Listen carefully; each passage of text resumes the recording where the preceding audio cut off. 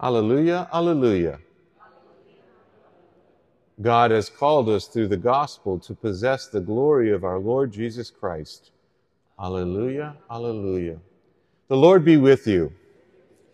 A reading from the Holy Gospel according to Luke. Jesus told his disciples a parable about the necessity for them to pray always without becoming weary.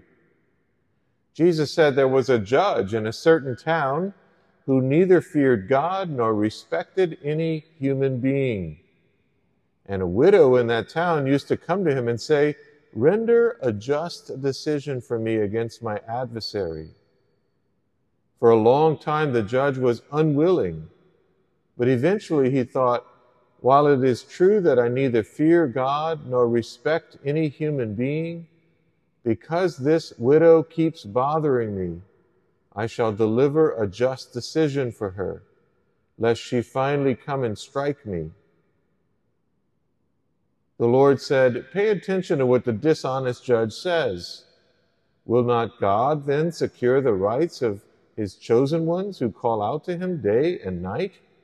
Will he be slow to answer them?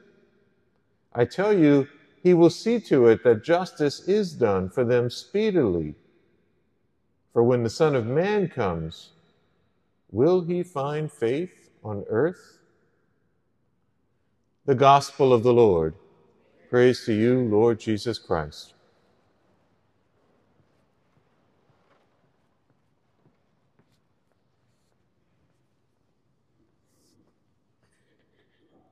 In this very short parable, Jesus gives us three important lessons on prayer.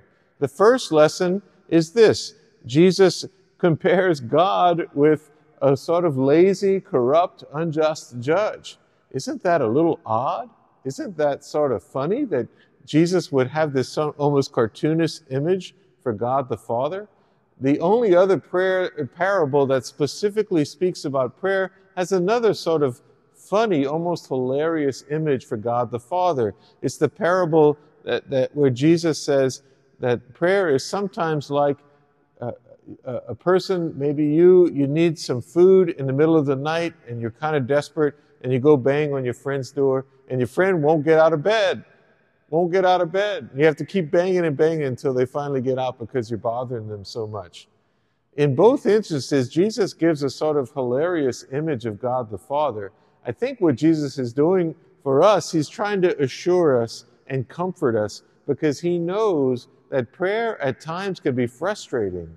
Sometimes it feels like God isn't answering. We know that God is there. We know that God always does what's good for us. But emotionally, it feels like he's not responding. That we pray and he's like my buddy who doesn't get out of bed to help me. Or he's like a judge who doesn't show up on his own courtroom. Sometimes it feels that way when we're praying. And Jesus is just giving you and me an assurance that, yes, sometimes it is that way. You're not doing anything wrong. It just feels that way at times. And the second lesson is persistence. He says, that's true. It does feel that way at times. But if you persist, God will come through for you. God will come through for you, and he'll come right on time. It doesn't feel like right on time, but it will be right on time. If you be like the woman who keeps bothering the judge, or if you be like the man who keeps banging on the door of his friend's house, then you will find God answering your prayer. You will find God answering your prayer. And Jesus is saying, if you knock softly and he doesn't come, then bang on the door of heaven, and God will come. The third lesson is far more subtle, and it's only in this parable, and you probably didn't even catch it. The widow is asking for a just decision from the judge. What's interesting about that is this is a corrupt judge. Why doesn't she ask for a decision in her favor? This judge is corrupt. He just wants to get rid of her. So she could take advantage of this and use this situation to get a decision in her favor.